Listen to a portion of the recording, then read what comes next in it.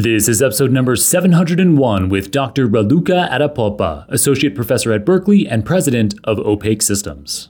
Today's episode is brought to you by AWS Cloud Computing Services and by ModelBit for deploying models in seconds. Welcome to the Super Data Science Podcast, the most listened to podcast in the data science industry. Each week, we bring you inspiring people and ideas to help you build a successful career in data science. I'm your host, John Crone. Thanks for joining me today. And now, let's make the complex simple.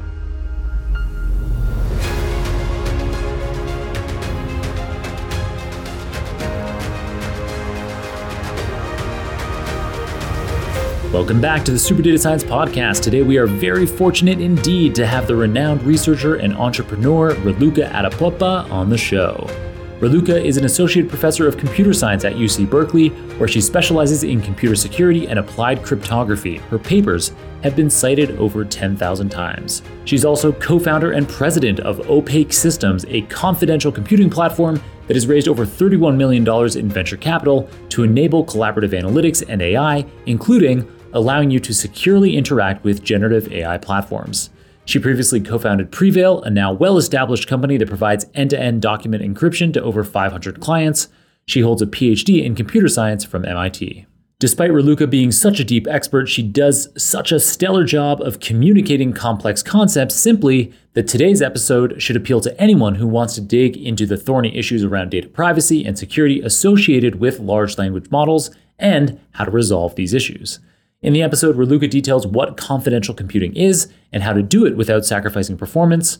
She talks about how you can perform inference with an LLM or even train an LLM without anyone, including the LLM developer, being able to access your data, how you can use commercial generative AI APIs like OpenAI's GPT-4 without OpenAI being able to see sensitive or personally identifiable information you include in your API query. She talks about the pros and cons of open source versus closed source AI development. She talks about how and why you might want to seamlessly run your compute pipelines across multiple cloud providers, and she fills us in on why you should consider a career that blends both academia and entrepreneurship. All right, you ready for this awesome episode? Let's go.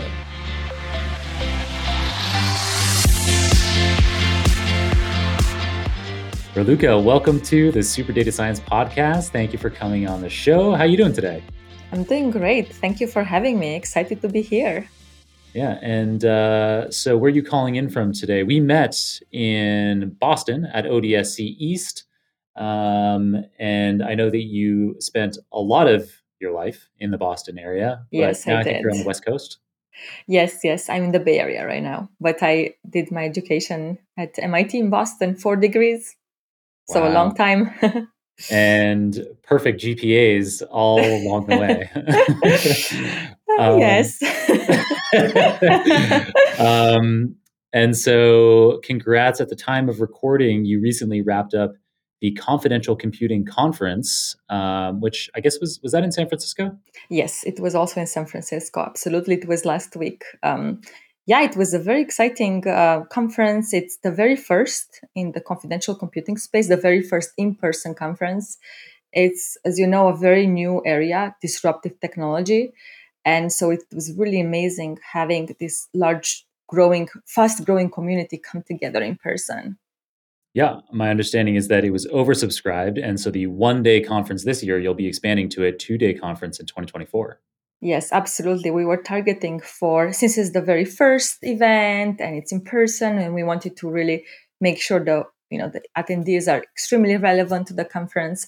We were targeting up to, let's say, 150 to start with, and we got 250. And what was interesting was that almost everybody showed up. So there wasn't much of a, over registration not showing up. Almost everybody picked their badges up. So that's amazing. Congrats. So in addition to running very popular conferences, you're mostly consumed, I imagine, by being president and co-founder of Opaque Systems, which is a confidential computing platform for collaborative analytics and AI at scale. And we're going to dig into what will probably be the most interesting aspect of that for our listeners shortly, which is related to generative AI and LLMs and all of the kinds of privacy issues that are associated with that. But first, let's dig into what confidential computing is in general. So tell us what a confidential computing platform is and how it works. Absolutely. So the idea is that you can compute in the cloud. Let's say you can do analytics or machine learning, but while keeping your data encrypted. So there's a lot to unpack there. So the idea is that your data, confidential data, will be protected by encryption, but at the same time, you can still do machine learning and data analytics on it. The cloud can see your data, so you can move your sensitive workloads in the cloud. Cloud employees cannot see it. Hackers breaking into the cloud, even if they get root access on the machine, they can't see your data because it's in encrypted form at all times during processing. That's really interesting. So, how is it that it's encrypted all of the time in Yeah. processing, but yet we could still do analytics on it or we could train a machine learning model on it? Yeah, very good question. So I've done research in this space at UC Berkeley in my PhD at MIT, and now taking it to the company. And there's really two main approaches. One is using some advanced cryptographic mechanism that can actually compute on the data, and that one works in some settings, but it's still very slow for machine learning training and analytics. There's the other approach, the more recent one, confidential computing, which is based on hardware enclaves. So we're talking about specialized hardware that is now available in the cloud, which is awesome. And the idea is that this hardware enclave is in the processor, in the basically chip, creates like a hardware box. Now, in that box, the data actually gets decrypted, but only the metal can see the data. There's no human physically in that CPU box. Yeah. And as soon as it goes outside of the CPU box, basically outside of the die of the processor, there's an encryption key that's fused into the hardware that encrypts the data as soon as it comes, right before it comes out. So outside of this box and outside of the die, the data is encrypted on the bus in memory. So anywhere a human can access and look at it, it's in encrypted form. This is a hardware solution, not a software solution. Very good point. Yeah. So the security and the trust comes bootstrapped from the specialized hardware, but then you need the software stack on top of it, which is what Opaque provides to be able to work with this hardware. Because to work with this hardware requires a lot of expertise, like expertise on how do you manage the keys for this hardware.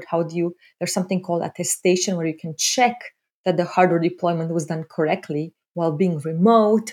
There's things like ensuring end-to-end policies on who can see the result of, let's say, the model you trained or the prediction results.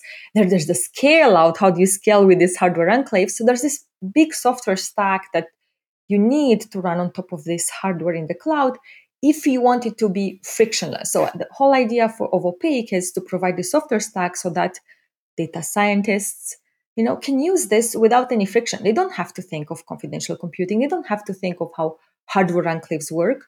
They can just use the software stack and run their usual pipelines unchanged. And then they don't have to think about all the complexity. Very cool. I think I'm starting to understand it. So, the enclave part of it, is that like the hardware specifically, or it's kind of the whole system Yes. incorporating the software? Oh, Yeah, very, very good question. So, yeah, the enclave is the hardware piece. It's the hardware enclave. It's specialized hardware provided by Intel, by AMD, ARM. So, most of the major hardware vendors right now have a hardware enclave technology, and it comes shipped with the modern server architectures. So, for example, Intel Skylake has it. Um, so if you look at AWS, if you look at GCP or at Azure, they have these hardware enclaves already available in the data centers, and you can just choose VMs that have that enabled. But then to handle all this complexity of how you deal, the expertise that you need, we have the software stack that Opaque provides, so that the user doesn't have to think, doesn't have to worry. Oh, am I using enclaves or not? How do I do with the keys? How do I push my data in that? How do I do scale out? They don't have to worry about any of this.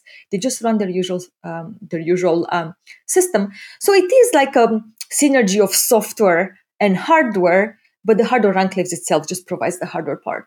I gotcha. And so I imagine something else that the software is critical for is ensuring that this encryption is very efficient. Like, I suspect Yes. that there's a risk here that if you have all of this encrypted data and you're training like a large language model. There's a huge amount of information in each round of training of stochastic gradient descent that is going to have to come out of encryption and then have outputs be decrypted again very rapidly. So yeah, I'm guessing from your head nodding. Absolutely. Yeah. Yeah, that's absolutely very good question. And it used to be normally that encryption would add a significant overhead in performance. But the nice thing is that right now this encryption is in hardware. It's called ASNI instruction, which encrypts extremely fast. So it's almost never a bottleneck. Um, depends on your workload. It can add a few percentages in performance overhead. Really the main actually performance overhead comes from going in and out of the enclave, so you have to have a well designed system, and that's another thing that our software stack helps with. But the other exciting thing, because you mentioned generative AI and you mentioned the large amount of data, we now have GPU enclaves thanks to NVIDIA. So these hardware enclaves used to be just on the CPU, and a lot of the solutions they are for the CPU. But fresh off the press, NVIDIA is providing hardware enclaves in their Hopper architecture. And this is, I'm not advertising NVIDIA, but I am genuinely super excited about this. It's like awesome. So now we can actually run Gen AI at performance that is similar to not encrypted and insecure computation. Nice. That is a very cool development. And yeah, as we know, GPUs are critical to being able to train. You Absolutely. can't be training LLMs, even the smallest LLMs, without GPUs. It takes forever. So that's a big change. That's awesome. Yeah, it's very exciting. And so, yeah, so it sounds like people can be using various cloud providers. All the major cloud providers provide these enclaves. Uh, Now NVIDIA has GPUs that allow for these enclaves. So then how does if somebody's listening to the show right now and they're like, oh, this is essential for me, I need to be using these enclaves. I need to be ensuring that all of my computing is happening confidentially. How does somebody do that? I'm guessing it's like using opaque systems. I don't know. You tell me, like, what's the flow? Like, do I go to opaque systems or do I go to AWS or like, yeah, how do I get started? Yeah, that's a very good point. I would say that especially for companies or users that don't have expertise in confidential computing, encrypted computation, the right answer is to go to opaque, and because it removes all this friction and all this expertise required. You don't have to think of how do you set up the enclaves, how do you move your compute in the enclaves. There's key management that has to happen. Then there's a testing the enclave environment. There's like a whole suite of things that require expertise. So the right thing is to go to opaque systems, and we can help deploy your system and your pipeline in enclave so you have no friction. Now, if somebody has a lot of expertise and they say, oh, I really want to build in my system from scratch, from the very beginning, using enclaves, then they could just start in a more raw manner directly on the clouds. This episode of Super Data Science is brought to you by AWS Trainium and Inferentia, the ideal accelerators for generative AI. AWS Trainium and Inferentia chips are purpose-built by AWS to train and deploy large-scale models. Whether you are building with large language models or latent diffusion models, you no longer have to choose between optimizing performance or lowering costs. Learn more about how you can save up to 50% on training costs and up to 40% on inference costs with these high-performance accelerators. We have all the links for getting started right away in the show notes. Awesome. Now back to our show. All right, gotcha. So people who already have a lot of experience, they could potentially be going directly to a cloud provider or doing it maybe on their own, in-house, their on-prem cloud infrastructure. But for people who don't have experience with confidential computing like me, and probably a lot of our listeners, the fastest route to confidential computing is using a platform like your opaque systems. Very cool. Something that you mentioned associated with opaque systems is that it's for collaborative analytics and AI. So what does that mean? How is that like encoded as part of this platform? Yeah, that's a great question. I realize I'm saying that a lot, but you're asking good questions. So, Thanks. um, so once you have this encrypted data processing and your data is secure and protected during computation, it's super natural to collaborate and to collaborate with sensitive data. So, for example, there's so many scenarios where, let's say, banks want to collaborate to find money launderers, but without sharing data with each other because they're obviously in competition. Or healthcare organizations want to collaborate, for example, to find COVID patterns, or evaluate the spread of COVID, or find better diagnosis and treatment for cancer. But they cannot collaborate because, again, patient data is very confidential. So it's super easy once you have a confidential deployment like this in the cloud for everybody to upload their sensitive confidential data there, and you can run the joint analysis, maybe train a model jointly, or do aggregate statistics without worrying that the other party is going to see your data, or really anybody, not the cloud, not hackers. And then you produce the final result, and then they can all enjoy it. They can all enjoy, let's say, a better cancer prediction or treatment. So it's a very, very natural thing to do, to collaborate with confidential data once you have a safe place to do it. And the way Opaque enables it is it takes care of all the key management associated, because each one of these parties, let's say each bank or hospital, are going to have the data encrypted under different keys. So it's handling all that key management. Also, they're going to want different policies. For example, a bank might say, oh, I'm only willing to reveal the result if it's for example, if it's quality based on some testing data set. Only then I'm going to reveal the final model, or I'm only going to reveal certain information about my data, nothing else. So it helps ensure these end-to-end policies. Oh, cool. So there's some level of discretion as to which data need to be private and other data that maybe can be shared. So it's not like everything that goes through a confidential computing system must always be encrypted all the time. Yeah, exactly. So some things might not need to be encrypted, but you can also encrypt everything just to keep it easy. And we actually do recommend that.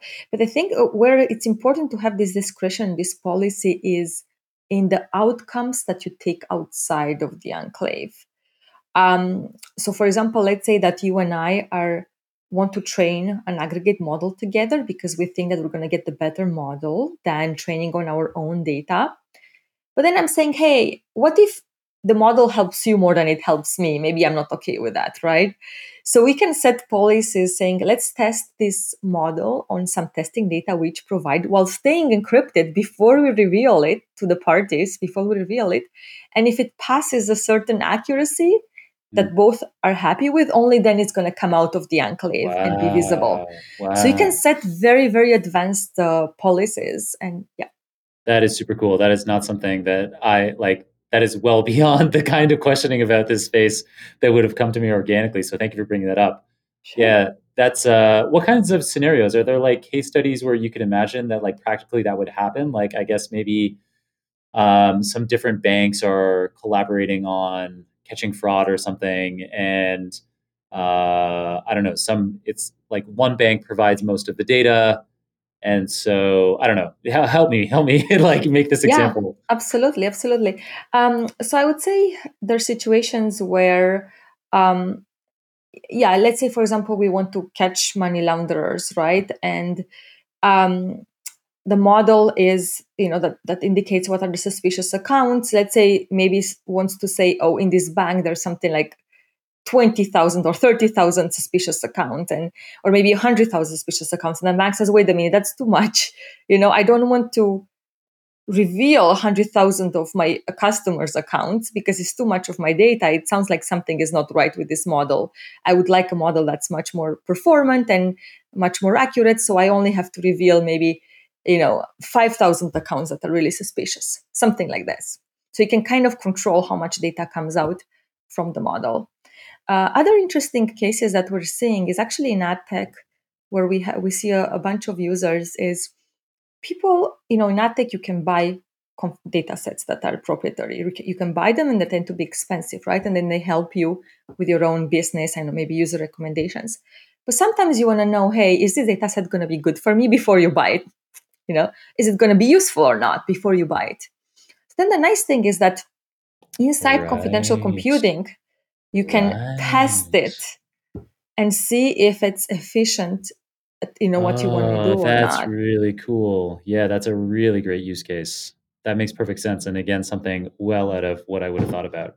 So it's interesting that you only need to pay for, you basically only need to pay for a query, not for the whole data set, which is not something that's really possible today, right? You can just really pay for a query and see if you're happy with the outcome of that query, how good this data set is for the specific query, and then you can maybe purchase the whole data set. But it's nice that the platform enforces the fact that you cannot get any more information about the data than you should. Yep. Yep. Super cool use case. Um, so, all right, let's start to get into this new realm that everyone is excited about: generative AI, large language models. What are the specific considerations that we need to have, other than, we already talked about this idea um, of efficient unencryption and re-encryption, I guess, and it sounds like that's something that is a solved problem in the encryption space. It doesn't sound, you mentioned specifically that that isn't the bottleneck. So, what are the kinds of limitations or challenges associated with confidential computing when we're training big AI models like the large language models that are everywhere now in generative AI? Yeah, absolutely, absolutely. And before I mention the challenges, I can mention a little bit the goals of what ideally would be amazing to have. Is we want the prediction, so the queries that users ask, we want the users to have privacy, right? These queries could be, for example, uploading proprietary code from an enterprise IP, like the case of Samsung, where an employee uploaded proprietary code Mm-hmm. to ChatGPT Mm-hmm. and basically revealed company secrets to ChatGPT in order to get some help to be more productive.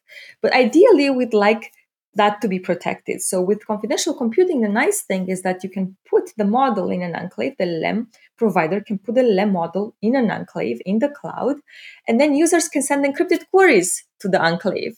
And so the LLM provider cannot see those queries. There's a guarantee from the hardware, an enforcement from the hardware and the encryption. There's no way they can see what those queries are, yet they can still process the inference with high performance and respond. So now all these organizations and their employees can use ChatGPT or all the other, LLMs without being concerned that the LLM provider sees proprietary company data. So that's one really big goal. Um, Another goal is to maybe, if you're training from sensitive data sets and confidential data that the LLM provider shouldn't see, then you can actually do this training also in the enclaves. So, what are the main challenges left? I would say that right now, the confidential computing community is really well established around the CPUs. The GPUs are much newer. So, it's the Hopper architecture, which is much newer. They're getting right now available on the cloud. They're about to be available in preview. So, it's super new in the cloud. So, I'd say there's still this incorporating the GPU enclaves in the cloud and then just optimizing these pipelines and workflows.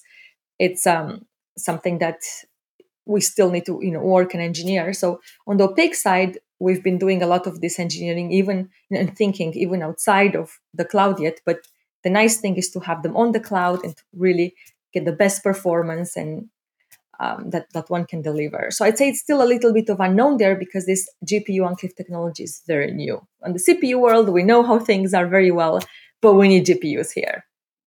So, in order to be able to get ahead of what consumers will need, does this mean that you at Opaque Systems potentially get access to like these new Hopper architectures and you get to like try them out and figure out how you're going to do confidential computing and have your pipelines and workflows in the cloud be efficient ahead of time before consumers have access to that kind of chip?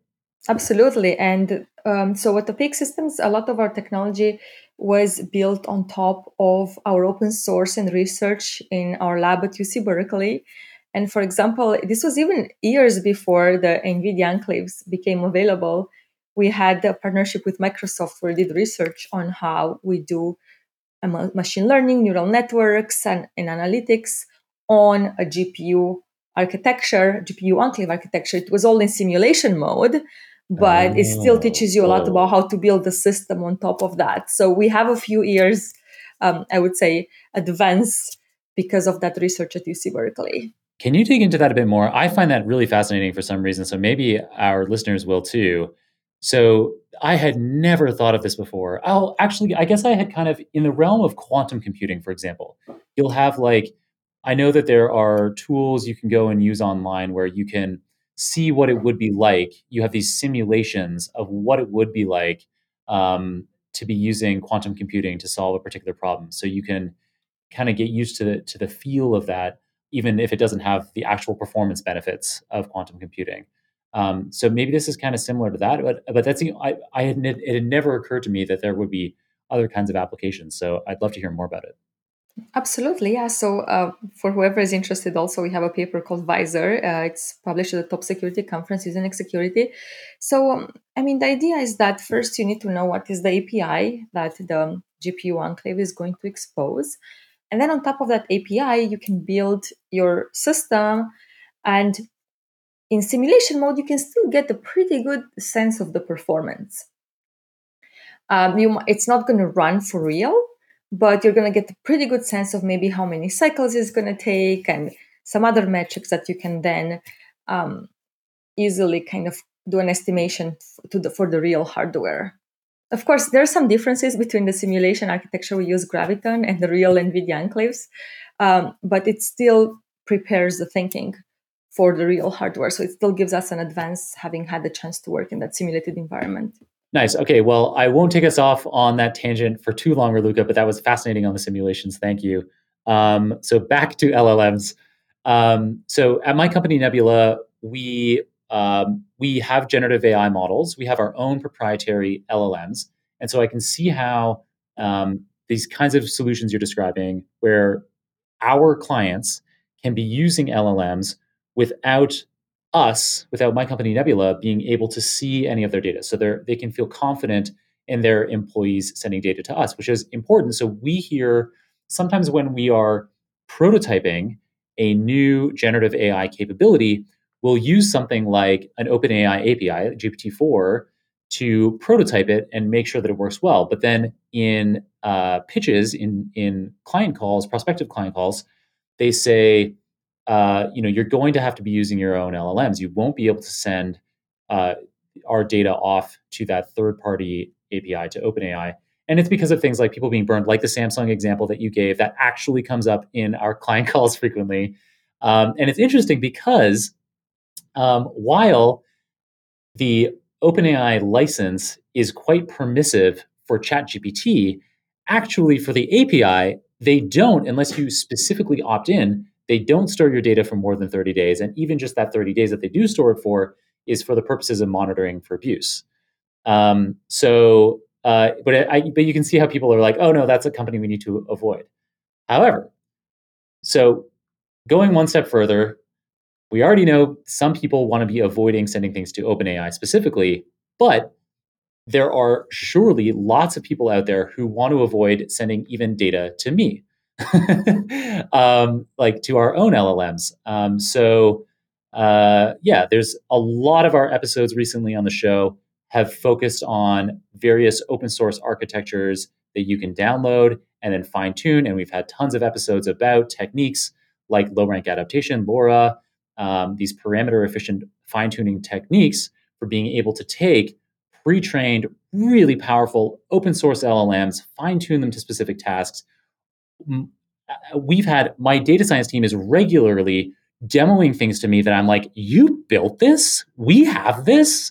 It blows my mind what's possible today. And probably regular listeners might even be tired of hearing me say it. But anyway, it's so this light bulb has gone off for me that particularly for our enterprise clients, I'm sure there are some out there that if we said, we're using opaque systems to take your data and we can't see it, it's just the bare metal enclaves that are going to have access. None of your proprietary information is going to be even possibly seen by us, by hackers. I can see the huge advantage to that in pitches. And I don't know if I've left you with anything to say. You got it very, very right. You're very right. Absolutely. So I think that's really, I think a lot of the power of the LLMs will come when you use proprietary company data, not just the public web data. And exactly like you said, with opaque and confidential computing, you can put the foundational model inside LLMs and you can do your fine tuning in there on very confidential customer data.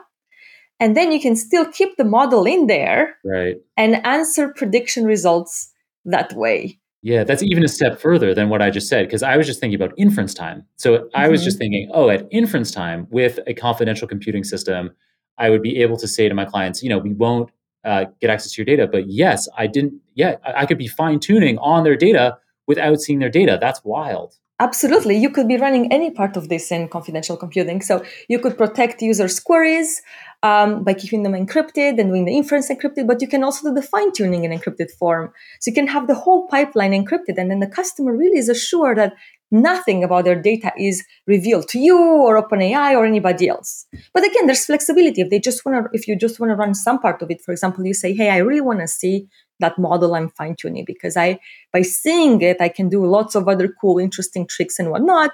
You can, and then you can keep the inference only in encrypted form and protect the user queries, or you can have the model fine tuning also be in encrypted form and say, I want to protect the data that it's fine tuning using, but then I'm going to see the model, or maybe not see the model. You see, you have the perfect flexibility here of what you want to keep protected and what you want to see and who can see it.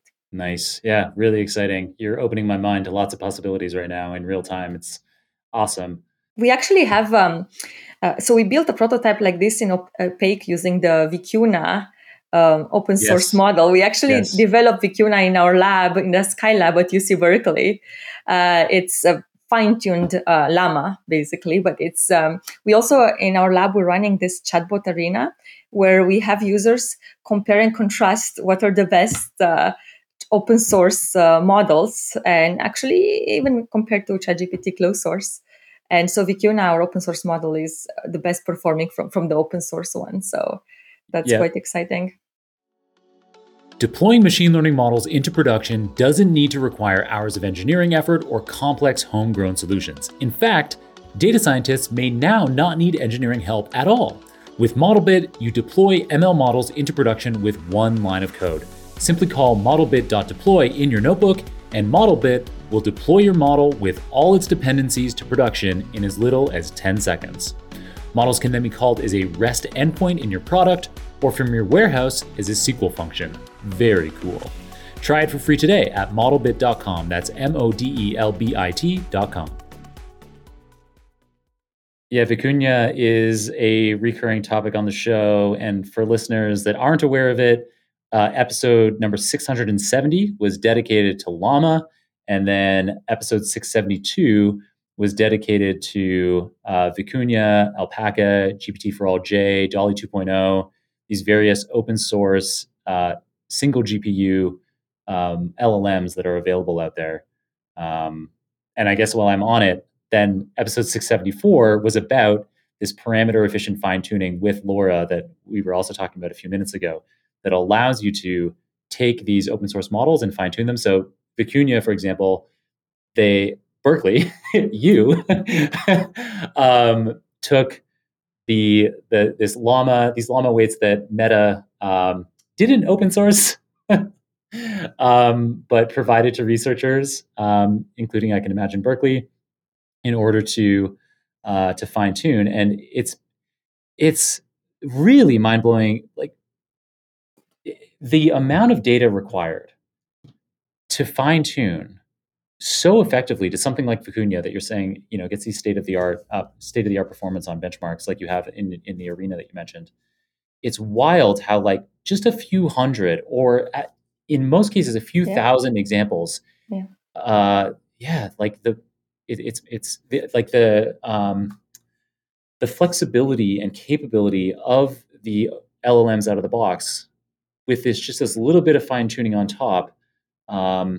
I think perplexity is like the best word for that, right? Where you get these emergent capabilities on such a small amount of fine tuning that is just stunning. Like typically we're seeing, my data science team on typically like the second or maybe the third iteration on trying to be able to do some task, absolutely nail it. Yeah. Yeah, I agree. It's really impressive. Also, I do want to mention that Vicuña is developed by my colleagues in the same lab, so I they are know, the I know, I superstars know. here. I'm doing the I security part. I'm, when I I'm. said you, it was a very royal you. It was Thank you. Berkeley. I appreciate I, it. yeah, it's very good of you to make sure that I'm not implying. That, Yeah. yeah, it was your lab. My colleagues, Joey Gonzalez, Jon Stoica, and students are absolutely amazing doing the Vicuna, and I'm taking care of the security and confidentiality part. One thing that's very interesting there is that even when we have open source models, a lot of users are not going to want to develop their own infrastructure to run them and to do the inference. We know it's costly, we know it's expensive. Inference is actually more expensive than training because of the sheer volume of queries. So even in that case, they'll actually might want to put these open source models on some cloud, right? On some or with some provider, right? To provide a service. So yet again, we're back to the situation where some provider can see our queries, even though in principle we could run and host ourselves this open source. It just sometimes takes a lot of effort. That's another place where confidential computing can really come into place, extremely handy. And for example, if you put this open source model inside Opaque in the cloud, then you don't have to worry about creating the infrastructure for hosting the LLM. You don't have to worry about the fine tuning on your sensitive data because it's all protected and can run in the cloud. So you don't have to set up this infrastructure on prem. It's again about making this very easy to use and frictionless. Nice, yeah, all really great points. And it's interesting. Uh, we guess we don't say enough on air the point that you just made about how inference is typically more expensive. I mean, you hope that whatever platform you're building with these LLMs or whatever feature you're building is going to take off. But if it does take off, then it's like, you think about these potentially huge costs of training an LLM, especially if you're training from scratch. If you're taking an open source LLM and fine tuning it, the PEF can actually be extremely inexpensive. You could be talking about hundreds of dollars or Yeah. thousands of dollars in compute to train the model, but then it's at the inference time that it's going to be crazy. Absolutely. So then you have to have a platform, right, that supports this. And then let's say you're a company that's mid-size or smaller, and your business is not about setting up infrastructure for your LLM, right? That's not your focus. That's not what you want to spend time on. That's not what you want to hire for, or build infrastructure. And the idea is you just want to kind of delegate it for ease of use. So then again, you're going to delegate it to some other provider or to a cloud. So that's where once again you will need to think about the confidentiality of your queries, of the data you fine tune using, the resulting fine tune model, because the weights can also leak information. Many times neural networks remember too much, and Right. so forth. Awesome. Well, so we've now talked a fair bit about open source LLMs and how people might not want to share information with the big providers like OpenAI. But what if you do? What if you want the best cutting edge API capabilities, the best generative AI capabilities? So you want to use Midjourney, you want to use the OpenAI GPT-4 API. If people are insisting on doing that, then are there steps that they can take to help safeguard their privacy anyway? Absolutely, very, very good question. And really, then the question is one of what if a query contains PII information and you're sending a query with PII information to GPT-4? And I can completely understand why people might want to still use GPT-4. It's extremely good, right? So one of the solutions we're working on at Opaque, and we should have in the next quarter, it's not yet ready, is this idea of stripping off the answer, stripping from the query the PII information. So we're using again an LLM-like model to figure out what's the PII information, but it doesn't have to be as good as GPT-4 to answer the query, and replacing it with symbolic information so that GPT-4 can still reason in terms of that information, provide to us a helpful answer, and then we replug back in to that answer, replace the symbols with the information. And also at Whoa. times we tag the query with relevant context. All right. Talk me through an example. Like, give me an example so I can wrap my head around that. Absolutely. So let's say that I have the medical report of a patient that contains SSN, name, date of birth, um, And I want to upload this whole document to GPT-4 that contains a lot of medical information. And then I just want to ask useful questions such as, when did this patient last go to the doctor? When is their upcoming appointment? What is their current pills that they have to take and whatnot? Basically, we need GPT-4 to synthesize this long medical record for us and be able to answer very direct and simple questions. So the idea then is that inside Opaque, inside Enclaves, we're going to ingest this medical report. Again, Opaque is not going to see it. And we're going to take out the PII. We're going to take usernames out. We're going to take social security numbers, date of births, very personal information out, but then replace that with some symbols. I Then we're going to see. I send. see. So you could literally, you could instruct the LLM. You could say, we're replacing sensitive information with like codes. The codes will look like this. You can just like, Absolutely. yeah, don't worry about the specific content in that code. Absolutely. So let's say we call this patient X instead of, I know Alice. Um, Alice is our usual victim in anything cryptography. Alice, Okay. Bob, and Malice. Um, so let's say we replace Alice with patient X, and we send this new medical record with a lot of this PII replaced with code names, and we instruct the LEM about these code names, and then the LEM is going to answer patient X last went to the doctor on this date. And we're going to, back in Opaque, we're going to change that X to be Alice, right? So the user sees an answer as if everything had gone directly to ChatGPT and to GPT-4, right? From the user's perspective and experience is the same as if they're talking to GPT-4, but the difference is that GPT-4 doesn't get to see any PII data, they only see symbols. And Opaque is going to handle all of that in enclaves using confidential computing. So Opaque itself doesn't see those PII. Nobody sees that PII. That makes so much sense to me. It's interesting that when you first explained it, I thought it was going to be like really hard to wrap my head around, but it's crystal clear. That example is so obvious. Like I can see exactly how that would work, and I can imagine that it would work flawlessly all of the time. So just making sure that it's something that happens smoothly and easily is the kind of thing that Opaque can provide. Absolutely. And, it really comes with advantages for compliance. For example, HIPAA compliance is very clear about what you need to ensure. And by switching to symbols, you can ensure compliance with regulations like HIPAA. Cool. All right. Well, that was a fascinating number of topics, Raluca, on generative AI and the privacy risks associated with using them, how we can overcome them. Let's switch gears a bit away from your commercial work at Opaque Systems to your academic work. So you're a professor at Berkeley, and there you co-founded and co-direct the Rise Lab as well as Skylab. So tell us about these research labs and the problems that you're tackling. Absolutely. So I'll tell you a little bit of how, I'll start by saying how the Berkeley labs are structured, because I think it's a very unique model. So basically, every 5 to 6 years, some of us faculty group around what we think are the big problems to solve in computing systems. And that gets a lab and a lab name. And there's a lot of industry companies that are supporting us and collaborating with us, giving us feedback about what are the major problems they're seeing. And then we incorporate that in our research.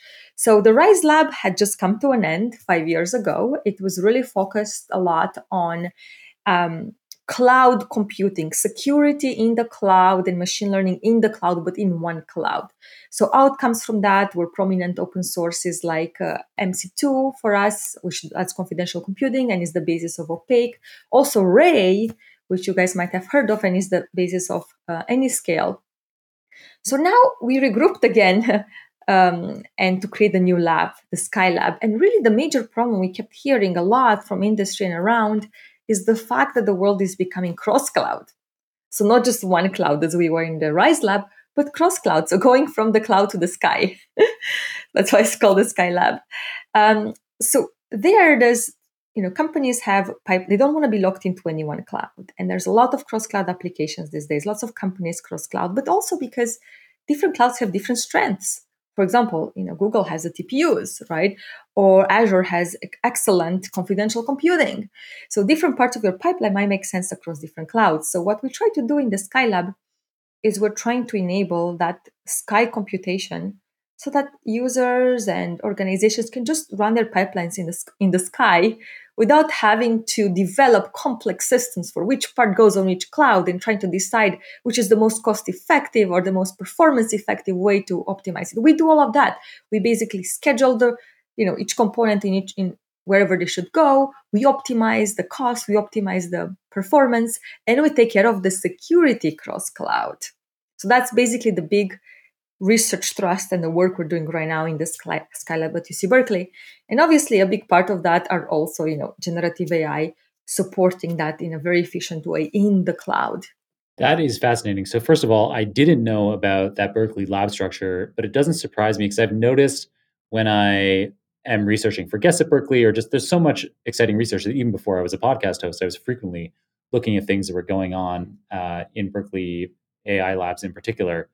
And it seemed to me obvious that there was a huge amount of collaboration. Like you see Absolutely. different co-directors, prominent AI people working together. I didn't know that they had these kinds of, I don't know if you would describe it as like a mission to like kind of accomplish over a Yes, certain number of years. Yeah. yeah, it's a mission. We're all united in the lab for a mission. And we have, for example, the Skylab has professors in machine learning and systems and in security, because to accomplish a mission, you need to cover all of these aspects. Yeah, I think the lab structure is incredibly exciting. The way Berkeley managed to make it work, it has a huge track record. If you think about it, from our labs, Spark came out right in from the AMP lab. That was 2 labs ago. Or we have RISC-V or RAID or all these big open source projects. Again, the labs are about creating open source that has an impact and changes the world. Honestly, that was the kind of sexiest thing that attracted me to Berkeley when I finished my PhD and I had faculty offers, MIT, Stanford, Berkeley, and a bunch others. I just loved the lab model so very much. It felt like the right synergy of industry collaboration research really coming together. Yeah. Fantastic. Seems like a great choice. I've never been to the campus, but it seems like a beautiful place, a very collegial environment. You should come visit. Nice. Yeah. And long overdue. Um, okay, so Skylab, it's focused on efficient, seamless compute pipelines across multiple clouds, taking them into the sky. I like that clear example of like maybe you'll want to use Azure for confidential computing, GCP for their TPUs. And so these different advantages of the different clouds, you can leverage all of those as an end user as you're developing your compute pipelines. So that makes a huge amount of sense to me. As well Um, as smaller clouds. So the nice thing about it is that there's a lot of innovation in the smaller clouds, but they tend to be specialized at one thing, right? Or a very few things. They're not like Amazon, AWS, which is so general, has so many offerings. It intends to be kind of like a one-stop shop. And this really encourages also the innovation in the smaller clouds and just smaller deployments. Cool. Yeah, I hadn't even thought of that. I don't. Yeah, it's so bad that the big players are so prominent that I spend an embarrassingly small amount of time thinking about the smaller players in the space. Exactly. Like in my mind, it's like, what's a small player? It's like the Alibaba cloud is small. Yes, yes, yes. um, IBM is smaller as well. And I guess so. Yeah, but even those are huge. yeah, I'm sure yeah, there's for yeah. specialized use cases. There must be so many. There's probably hundreds or thousands of different cloud providers. You had specific before we kind of transitioned over here. You said a Yeah. really fascinating specific topic. What was that? I would say that some of the smaller clouds are also these mining pools, or like this big, this Oh yeah, the all the spare blockchain nodes compute, that used to, yeah, all this spare the compute spare is like compute. used to be specialized just for blockchain, but now there's thoughts of repurposing them for LLM, and that's also really exciting. Yeah, actually, speaking of small clouds, there's some also very interesting compute resources that are available in the blockchain world. As you know, there used to be this proof of work where you mine and expend a lot of compute to win some reward. But now a lot of the big blockchains, for example Ethereum, they moved to something called proof of stake. We don't need to do that compute anymore. It's all based on something completely different, based on how much stake you have in the system and things like this. So now there's all that compute available, and there's mining pools, and so they're like little, you can think of them as little clouds, and there's all that compute available, and it's set up to, work for some reward and for some goal. And then a very interesting research question we're looking at is, how can you repurpose those for training LLMs or for inference of LLMs, right? Those nodes are extremely good that you give them a task and they get the reward for what they're doing. And in fact, in the blockchain space, there's also this very interesting structure called slashing, where they put some money in themselves. And if you find that they're doing something incorrect, you basically get that money kind of like an insurance. So it's a really nice. Now, the challenge there that my students and I are thinking a lot about is, because it's not a major cloud provider running this computation, but it's lots of small people operating it. How can you trust, right? How can you trust that they're doing this training correctly, training a model correctly, for example? And because you have a huge computation, you give them different pieces, how can you trust that? And yeah, for example, you could say, let's say multiple nodes could run the same computation, but then again, the cost will grow. Right now, there's actually some running estimations that if you have the compute run by these nodes, it's actually going to be cheaper than the clouds, because clouds charge premiums and GPUs are expensive in the cloud. You're actually going to get it much more efficient, much more cheaply with these nodes. But the problem with these nodes is that it's a bit the trust, right? They're so different operators from all kinds of different places. How do you know that they're doing the right thing? So that's a very big research challenge, one that we're thinking about in the Skylab. That sounds like a really useful thing to be doing. If there's all of these cycles and devices out there not being used, they could be leveraged for, as we've already talked about earlier in this episode, the very intensive compute associated not just with training LLMs, but also at inference time. And so hopefully that can bring down the cost of running all these models. And it's thousands of startups have sprung up just in the last few months to take advantage of this and deployed across industries. But in order for that to disseminate across all of the world and across all industries, as lots of people anticipate over the coming years, the coming decade, we're going to need to be able to compute cheaply. So this sounds like a really useful aim, a really useful mission of Skylab. Thank you. Let's talk about your feelings on closed source versus open source more generally. So, some some of the providers of these big LLMs are increasingly closed source. So, one of the most cutting digs for OpenAI is to call them closed. For OpenAI is to call them closed AI. So, they were set up with this mission of open sourcing AGI, and now with GPT-4, their technical paper on it doesn't provide any details about the model, whereas at least the GPT-3 paper a couple of years ago did. So, what are these kinds of trade-offs? What's your perspective on it? Are there some things that tech companies should be keeping closed source to remain competitive, or does this stifle innovation? Are there security implications? I imagine there's a lot of ways and a lot of thoughts, a lot of ways that you could go on this, a lot of thoughts that you have. Absolutely. Very, very good question. It's something that we've been debating a lot in our own lab.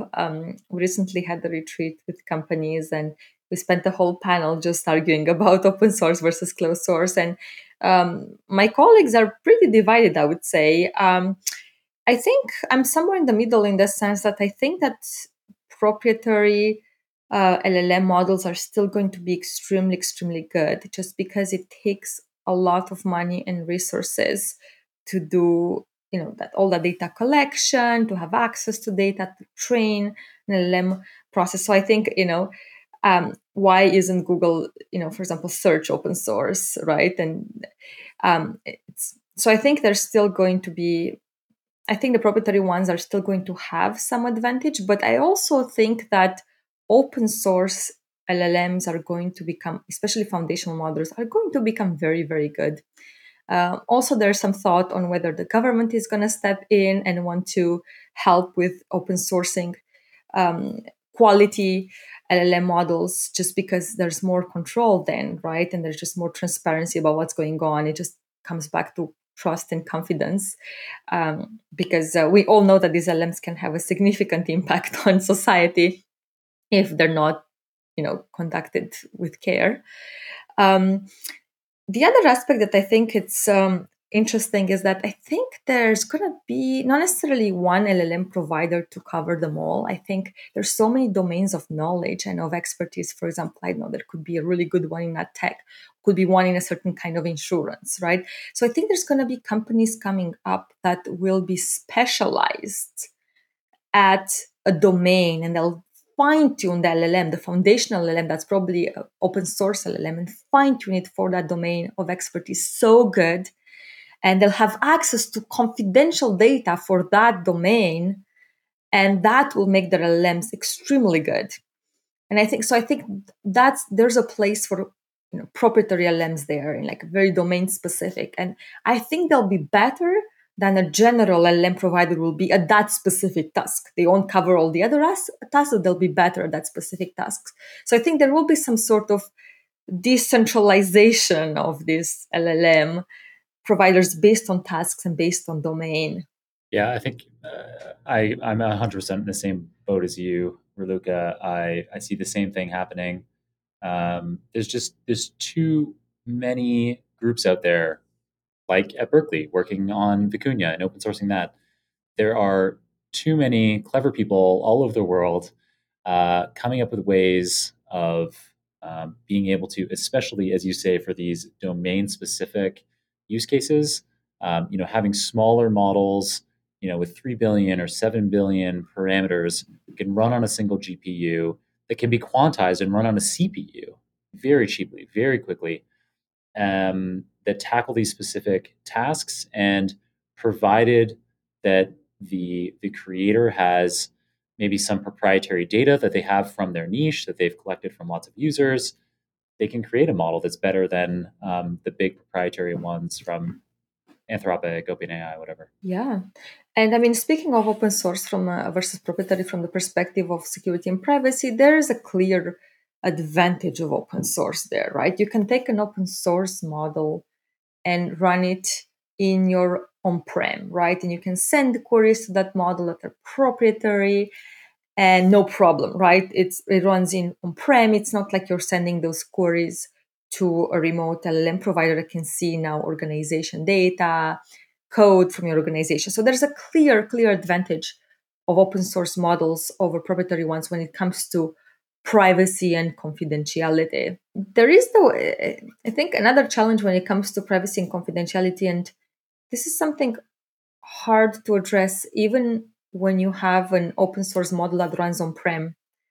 So you train, let's say this open source model is fine tuned over your organization data, right?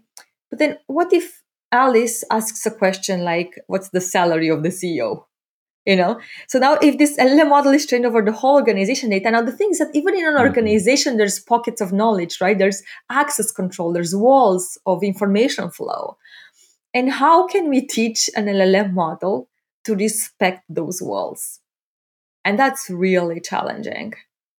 I mean, you can tell them, hey, don't provide financial information to Alice or not, but you probably can't exhaust all those possibilities, and probably somehow indirect queries could reveal. So that's, I would say, a very challenging question with open source or proprietary. So how do they keep track of these information walls? Yeah, a year ago, a really trendy term for describing solutions to this problem prior to LLMs kicking off, prior to ChatGPT's release, there was a lot of talk about this idea of a data mesh. And so we had Zhamak Dehghani in episode number 609 of this show. She coined the term data mesh and wrote the O'Reilly book on the topic. And so, yeah, it was a fascinating technical deep dive into these kinds of problems around when you have an organization, the HR people, they need to know this CEO salary. They need to be able to pay the CEO's paycheck every month. But of course, that isn't necessarily going to be information that everyone in the company should have. And so it's interesting, these like, um, even so with that data mesh concept, there was this idea of having data distributed across different departments, and you have rules as to who can get access to what. But with LLMs, as you're alluding to, this is really hard because there's no longer these strict boundaries. It's just Exactly. model weights distributed across the whole model. Exactly. They combine, and exactly the weights are affected by really all the information. And we know, in security and cryptography that sometimes you can reveal information indirectly. For example, if I know that Alice leaves for work every day at, 8 a.m. and whatnot, then um, I can infer the fact that, okay, if she's living at home, then she's going for work, right? Or something like this. So it's indirect knowledge that um, you can infer, yeah, even without asking a question directly. So how do you kind of prevent that? Yeah. So is at this point, I guess that's just a question. There's no like, Exactly, it's a yeah, yeah. research question. Of course, there's some attempts. I've seen NVIDIA guardrails have some interesting proposal. There's some attempts at teaching the LLM to, respect some rules, but it's not going to be precise. There's going to be ways to get around that. Yeah, interesting problem. I'm sure we'll see lots of attempts to solve that coming out over the years, so that we don't have to have like a department level LLM across the organization, and the engineering complexities of having all those running. It'd be nice to be able to have one big LLM that thoughtfully respects privacy in a way that we can trust. So that'll be Yeah, really interesting. that would be Cool. very nice. Really great points across the board on open source there, Raluca. Um, Quickly, other than opaque systems, you have another startup, Prevail. Yeah. And so this is a cybersecurity company born out of research that you did back when you were at MIT before you were at Mhm. Berkeley. And so tell us a bit more about that. I know it's to do with end-to-end encryption. Absolutely, yeah, absolutely. So Preval is a company now. I think we can assume it. We can consider it graduated from the startup status. Um, it's right now almost 8 years old. It's in Boston, and we have 800 enterprise customers. So it's doing very well. We provide basically encryption for files, and think of Box but with end-to-end encryption. Not even Box can see what your data is. Think of email there and chat all packaged in. And really the main attraction is the fact that we're compliant with some extremely stringent compliance. For example, from the defense sector, CMMC, ITAR, we make all of this compliance so much easier. We are integrated with enterprise modules of various sorts. For example, I don't know if do you use Proton Mail or Signal or Telegram. I don't personally, but I'm aware of all of them, and I'm aware that there's certainly people who are like, you've got to be using them, and you can't be using anything Yes, else. exactly. So those are for users and for chat. Think of Preval as the same thing for enterprises, and not just chat, but files sharing as well, like Box, Dropbox, and email. And think of a stringent compliance. So yeah, Preval is doing really well. We're very excited. We're voted by PC Magazine as the number one encryption for email encryption for enterprises. So that's very exciting.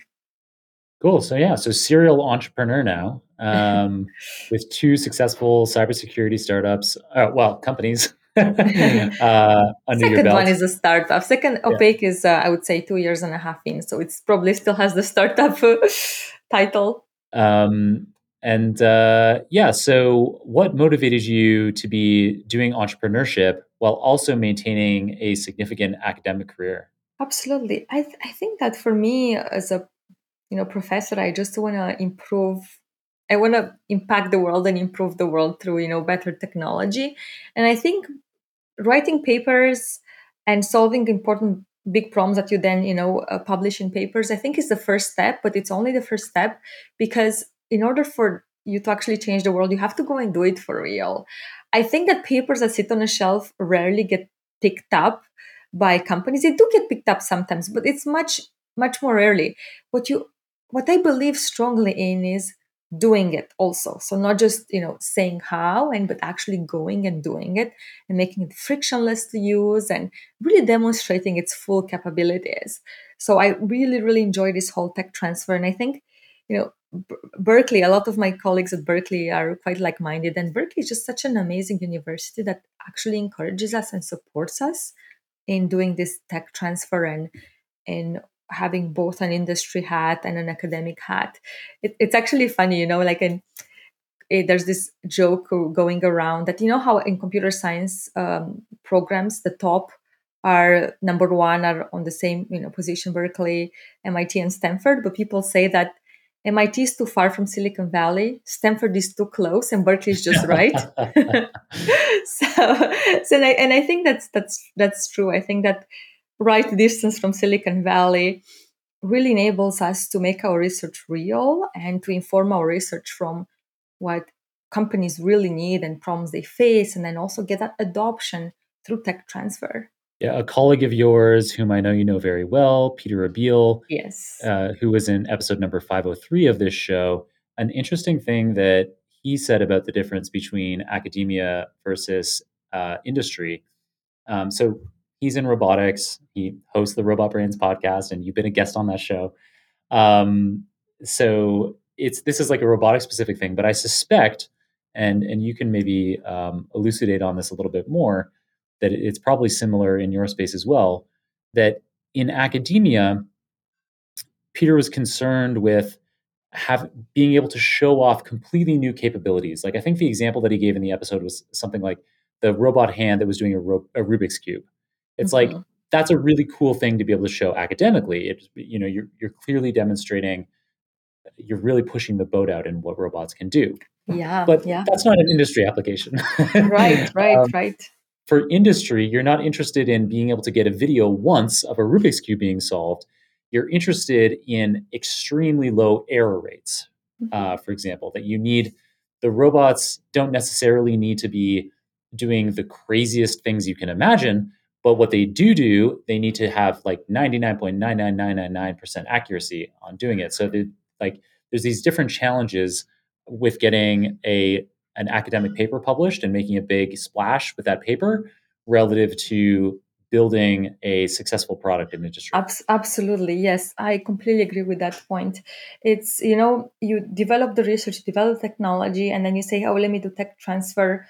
And you think, okay, the very first part, obviously, of doing tech transfer is building a very robust product, absolutely robust, right? That it's not going to fail for the user. It's super tight when it comes to security. That's first and foremost.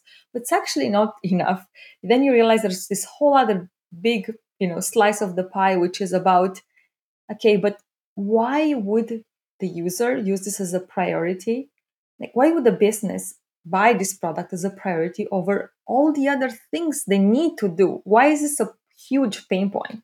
So, and one thing that I realized in security is that if you tell them, hey, you're going to have so much stronger security, you're going to be so much less exposed to hackers, and it's just so much stronger, they're going to say, that's really wonderful. And it's something I would like to have, but it's not my number one priority right now. I need to figure out how to be compliant, or I have to figure out how do I, even acquire this data set that I need. So that's another part of, if you want to do this technology for real and you want it to be adopted, it's not enough to do the research. It's not even enough to build an amazingly good system. You also have to demonstrate to people how it beats their other priorities. For example, one thing I found that it helps with security is not so much convincing them about stronger security because they believe it, but it's not a priority. It's the fact that, hey, you can actually be more easily compliant. Like, you have to be compliant. It's going to be cheaper to be compliant. It's going to be faster to be compliant because this technology is just better at security. So it's easier to be compliant with it. Or, hey, you want to get this other data set that they cannot share with you because it's confidential. That's what confidential computing and opaque enables you to. Now you can acquire data set. Now you can collaborate. So it's about enabling this functionality. It's not so much about just strengthening security. Yeah, really great case study there, and shows, yeah, the impact that you can make, the value that you can drive as an entrepreneur, beyond just having your academic career. Uh, it's something that, like, candidly, looking back, I there's parts of me that I'm like, wow, I wish I did stay in academia after my PhD. Like, I can see so many when there's people like you or Peter, the amazing things that you're doing at Berkeley. I'm like, to have that kind of community, to be able to go in and tackle these problems together, instead of like largely on my own, as an entrepreneur. I The appeal, yeah, is huge. So I'm It's a lot super of fun. jealous. It's a lot of fun. It's a lot of fun. Probably the one thing you won't be jealous of is the lack of sleep. Yeah. In making all of this happen. But it's so much fun. In fact, it's just so stimulating and exciting to have both the academic and the industry part. That what's the point of sleep? Very good. Yeah. So yeah, in addition to making an impact as an entrepreneur, you also, advocate strongly. You make a big impact, promoting diversity and equity in the tech industry through initiatives such as the DARE program, DARE, DARE. Do you want to tell us more about why this is important to you? Absolutely, yeah. So DARE stands for Diversifying Access to Research and Engineering. And the idea was that I was trying to debug and understand why is it that in research there aren't enough minorities in research in computer science, and I was really trying to get to the bottom of it. So I was talking to a bunch of minority groups at Berkeley, and they were telling me, "Oh, it's so daunting to get started on research with the professor. There's for example, in my security class that I teach every year, there's 700 students, right? And I'm only one, right? I have TAs, but I'm one professor. So if they want to do research with a professor, they have to kind of compete with 700 students. So what was shocking was that some minority students were incredibly strong. They had exceptional performance in my class, in other classes, and they weren't even attempting to contact the professor because they thought, oh, there's no way I could get this. And so it was a confidence issue, and they would just, go for an industry internship where they could have also that exposure to research and all that teaches you. So one thing that we did is when we created there, the idea is that the professors contact the students and the grad Oh. students contact the students. So it eliminates this barrier. And Mhm. how do we do that? Well, we have all the users' data, the students' data on classes they took. They upload their CV to a system. They don't have to be shy about talking to professors because they're just uploading their information to our system. And we have a clever matching algorithm that matches. We know from each professor what kind of student they're looking for, what profile, and we match them with a professor, and then we show them to this professor some extremely strong students. And the professor and their grad students many times are like, wow, I really want to work with this and this and this. And they send an email to the student, hey, do you want to chat?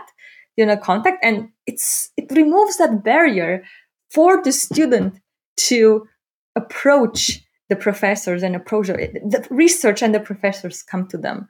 And we've seen a lot of success since the program started. We had more than 100 students do research, and at least roughly half of them are minorities, either low socioeconomic background or ethnic minorities or gender minorities. And so that really helped. And it's nice because it equalizes.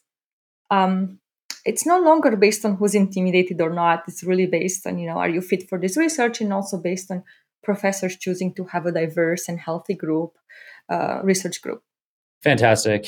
Yeah, and it's great that you were able to identify like this specific, cause, like a contributing cause to this, lack of diversity issue, and resolve it. So, like, yeah, it's another example of, not just like doing the research on it, but also making that real world impact. Thank you.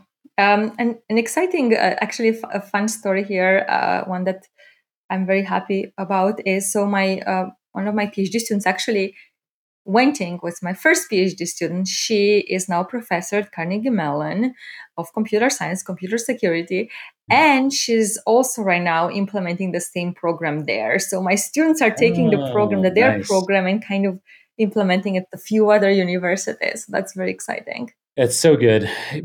There's, I mean, so many reasons why this is so essential. obviously everybody who merits it should be getting a look and should be getting their chance and be able to have the same kinds of, uh, amazing life experiences as everyone else.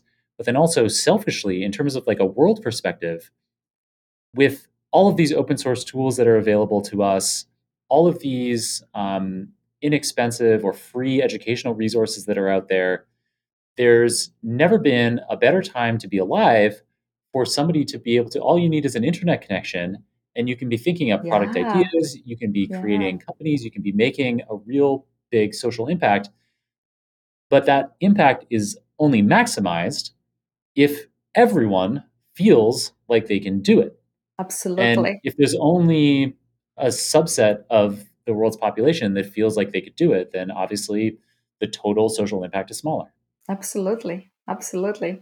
So yeah, cool that it's propagating, and it'll probably keep going and keep going. It's going to be interesting to think how to expand this to areas outside of computer science where research happens differently. And I personally don't really have a clue of what, makes a lot of sense there. This was very, custom designed for engineering and for computer science, really. Yeah, but some of these smart people are going to figure it out for sure.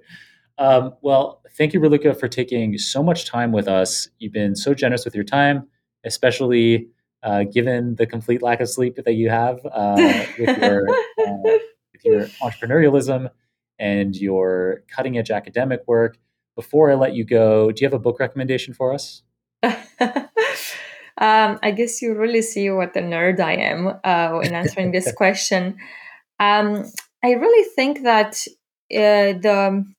if you want to keep track of the biggest innovations in security and privacy for AI, analytics, machine learning in general, I would really say that conference proceedings of IEEE Symposium of Security and Privacy is what I recommend, because the advantage of that, it's a book that keeps giving.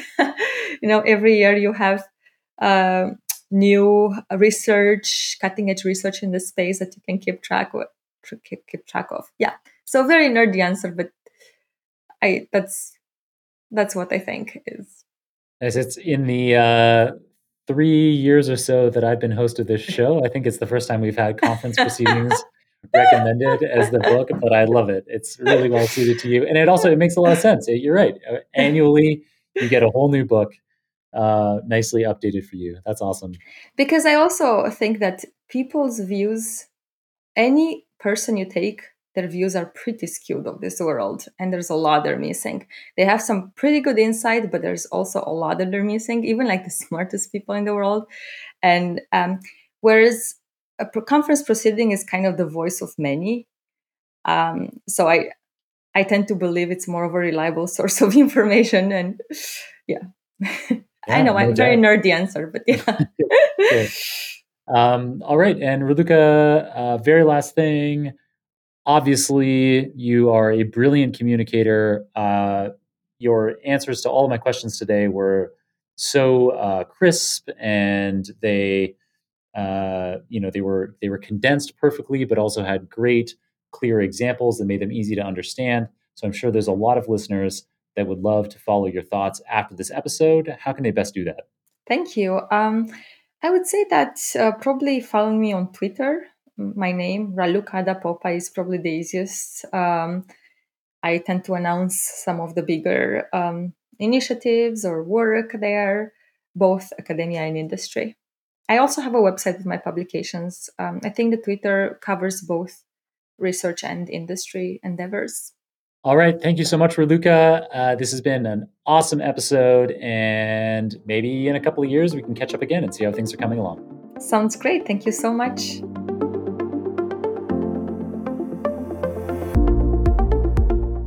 Well, that was a slam dunk. In today's episode, Raluca filled us in on how hardware enclaves on CPUs, and now recently GPUs, allow data to be used for analytics, inference, or model training without anyone, including the model owner, being able to see the unencrypted data. She talked about how you can even call a commercial generative AI provider's API, such as those provided by OpenAI, or train an open source LLM without, again, anyone accessing data you'd like to ensure is kept private. She talked about how her Skylab is enabling efficient, seamless compute pipelines across multiple clouds, such as Azure for confidential computing, GCP for their TPUs, and smaller cloud providers for their specialized capabilities. She talked about how open source LLMs, especially domain-specific ones, will likely be competitive with commercial LLMs on specific tasks, and how open source AI development may lead to better security. As always, you can get all the show notes, including the transcript for this episode, the video recording, any materials mentioned on the show, the URLs for Raluca's social media profiles, as well as my own social media profiles at superdatascience.com/701. That's superdatascience.com/701.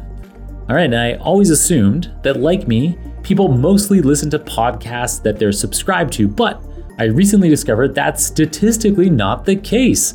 So if you're not already subscribed to this show, please do, to be sure not to miss any episodes of this twice-weekly program. Of course, I also greatly appreciate it if you rate the show on your favorite podcasting app or give the video a thumbs up on the Super Data Science YouTube channel. And if you have friends or colleagues that would love the show, let them know.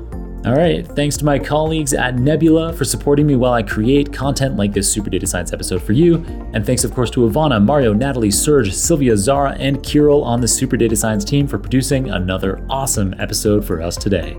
For enabling that super team to create this free podcast for you, we are, of course, deeply grateful to our sponsors. Please consider supporting the show by checking out our sponsors' links, which you can find in the show notes. And finally, thanks of course to you for listening. I'm so grateful to have you tuning in, and I hope I can continue to make episodes you love for years and years to come. Well, until next time, my friend, keep on rocking it out there, and I'm looking forward to enjoying another round of the Super Data Science podcast with you very soon.